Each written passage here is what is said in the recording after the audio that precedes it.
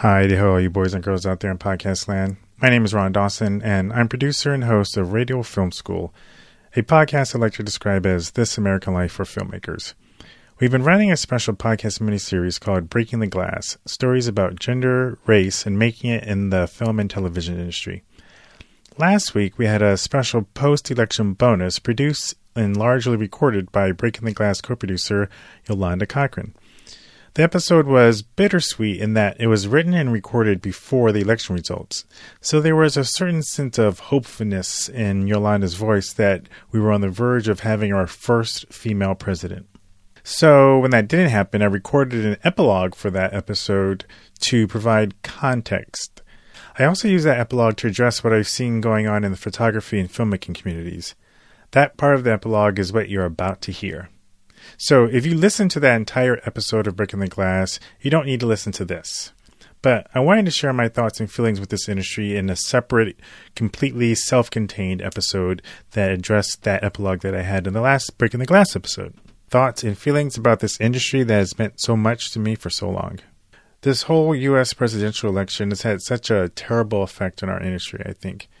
I've seen great divides and what I'm guessing must be an unprecedented number of unfollows on Facebook and Twitter and everywhere else where you can follow or unfollow someone. Over the years, I've seen filmmakers and videographers and photographers get heated over various issues that resulted in subsequent comment wars or social media bashing. But I've never seen anything like this. So I wanted to use what moderate platform I had to plead for change in our industry. I think the message is self-explanatory, so if it resonates with you, please share it. Thanks in advance for listening. You can learn more about the show and subscribe to iTunes, Stitcher, or your favorite podcatcher at radiofilmschool.com. Here's that special message.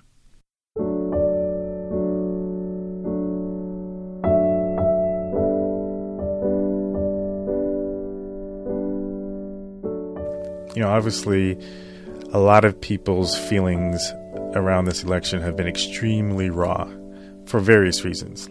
Regardless of what side of the fence you're on, you have very passionate feelings about this country, feelings about whichever side that you support. If you're a woman, if you're a person of color, if you're a man, if you're white, if you're black, everyone has a feeling about this election, about the state of this country, maybe even the state of the world. This is not what this protest is about, so stop. Protesters, this is an unlawful assembly. You must...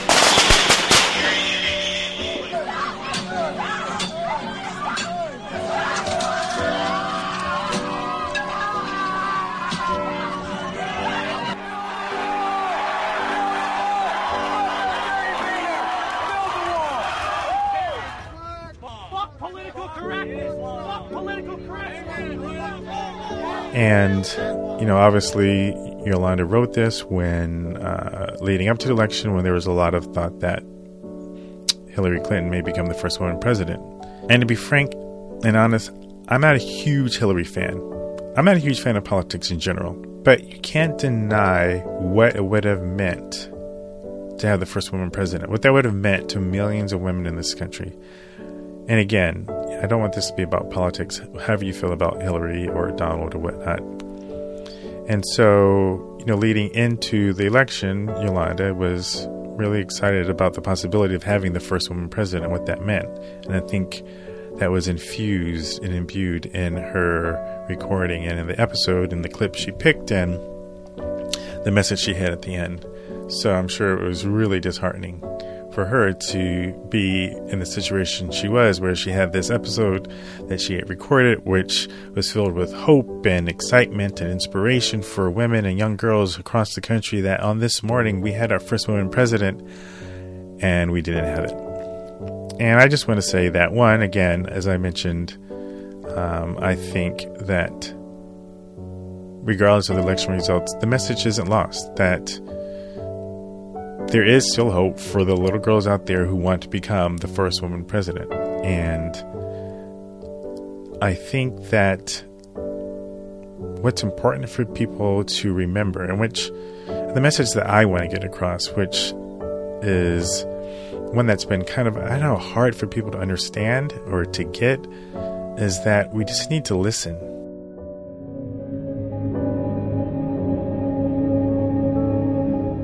Like, we need to hear what we all have to say. We need to hear what is on our hearts, regardless of what your issue is. I think there are people on each side who have legitimate fears or legitimate concerns or legitimate feelings that are worth validating, even if you don't agree with them. And I think this message that Yolanda put together is important because it's the voice of a passionate woman who had something important to say, something that is inspiring, something that hopefully will still spark hope and inspiration to those of you who may listen to it, regardless of whether or not the outcome was what you wanted. And, you know, as someone who has been a professional in this industry, you know, for, you know, over 15 years,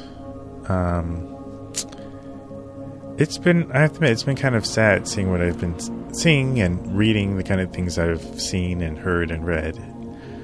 And, you know, leaders in this industry, in both the photography and the video industry, saying things which, I don't know, I guess are kind of hurtful, you know, things that, you know, there are people who are friends of yours that are close to you that have said things that you would never think a friend of yours would say or feel.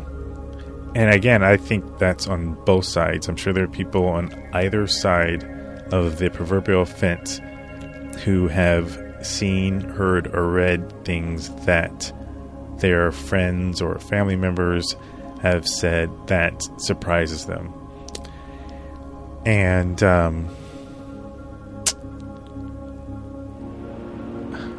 I think what's been hard for me is seeing leaders in our industry take certain stances that don't seem very leader-like, just to be frank and honest with you. Again, not visual industry across the board. I saw on the Facebook post of a high-profile photographer, a woman of color, share a very civil, cogent argument for why she was afraid. And again, regardless of whether or not you acknowledge or validate her reasons for being afraid, they are her feelings and they're worth acknowledging. And she had shared them in a way that was really civil and reasoned and not attacking in any way. And this particular photographer basically told her to take your whiny ass away and unfriend me if you don't like what I'm saying, which is this person's right to do. But this is a person who is extremely well respected in the industry, has a huge following, has been a leader in the photography industry. And when I read that, I was like, wow, that's, again, disheartening. And in my own industry, I've seen the same thing. You know, people who are leaders who are saying and doing things that just, for lack of a better word, just don't seem leader-like. They seem mean. And my encouragement, and I want to say I've also seen leaders in our industry who have taken the high road, who have made a choice to use their platform for positivity. And I don't know. I was speaking to another fellow artist in this industry, and who has a following, and we were talking about, you know, what do we do in situations like this when there's such a heated divide over a topic? Do we use our platform to be political? Do we use our platform to share how we feel, and risk, you know, losing endorsements, or risk losing listeners, or risk losing followers, or risk losing readers to our blog, or whatever the case may be? And each person has to make his or her own decision as to what stance they want to take and how they want to use their respective platforms. And, you know, it's been, you know, hard for me as a person with some moderate following in this industry to take public stances that I know may be unpopular among some. I always try to do it in a way that's respectful, in a way that is inspirational, in a way that wherein I try to hear the other side. And if there's ever been a post I've made or a comment I've made that suggests that I haven't listened, my sincerest apologies. But I just want to encourage those of you who are listening, who are in positions of leadership in this industry. When I say this industry, I mean the creative arts industry, whether you're a filmmaker, a photographer, a graphic designer, a musician, an author. I know that creative people are passionate. I know that it's because of that passion that you're able to be an artist. I mean, you have to have passion to be an artist and make a living at this business. That's the only thing that sometimes that can actually get you through. And it's important. But I also think it's important to listen. I also think it's important that if you're in a position of leadership where people look up to you, where tens of thousands of people follow you and are inspired by you and want to learn from you, I would just encourage you to take into consideration that things you say affect people, and people have real feelings, and sometimes things you say hurt people. Even if you feel you have justification and facts to back up whatever you're saying, there are ways you can say it that don't alienate other people. There are things that you can do that inspire togetherness rather than divisiveness. And, regardless of what you think about the current president and the first lady, and regardless of where you stand on the side of politics, her speech about when they go low, you go high is applicable to anybody on either side of the fence. That when someone you don't agree with says something that is mean or disrespectful or hurtful, you don't have to respond in kind. You don't have to stoop down to their level. And I would say that if you're a leader in this industry, you're obligated to rise above it, to be a leader that inspires both sides to come together. And if you don't do that, then I don't know. I think that definitely doesn't question a person's talent or their ability to inform or educate. But, I think it does question leadership and what it means to be a leader. And that would be my hope for this industry. That if you're the kind of person that people follow, that people listen to. And for some of you, that may mean you have 100 Facebook followers. For some of you, you have tens of thousands of Facebook followers or Instagram followers or Twitter followers. Really, if you have any kind of audience. But if you're the kind of person that it's obvious and empirical that you're a leader, I would just implore you. I would just ask you. I would fucking beg you. Think about the responsibility.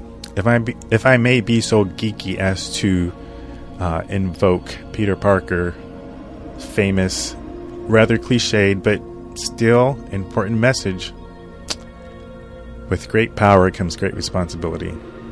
And I would just hope that the leaders of our industry remember that, and remember that there are people who are real people on the other side of those Facebook posts or those Twitter rants or those Instagram posts who have feelings about this. And again, regardless of which side you're on, if you're a leader, just keep in mind that there are real people who care, who are listening, who are following you. And, a month, 2 months, a year from now, hopefully this will all blow over and we can move on. But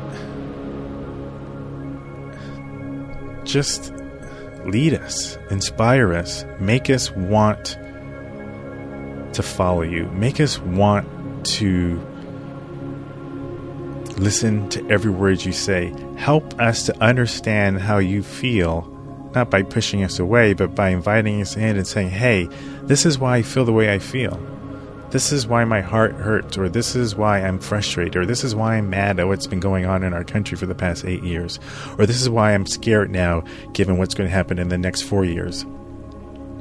invite us into the conversation in a way that makes us feel welcomed and appreciated and acknowledged. And you don't have to be a leader to do that. I think everyone should do that, but I think if you're a leader, it's more important that you do that. Anyway, this is why it's important for me to script these things, because if I don't, I rant and I go on. So I think that's all there is I have to say for that. I know a lot of us are sick of this election, so that's it. Remember, if the story sucks, I don't care what you shot it with or cut it on.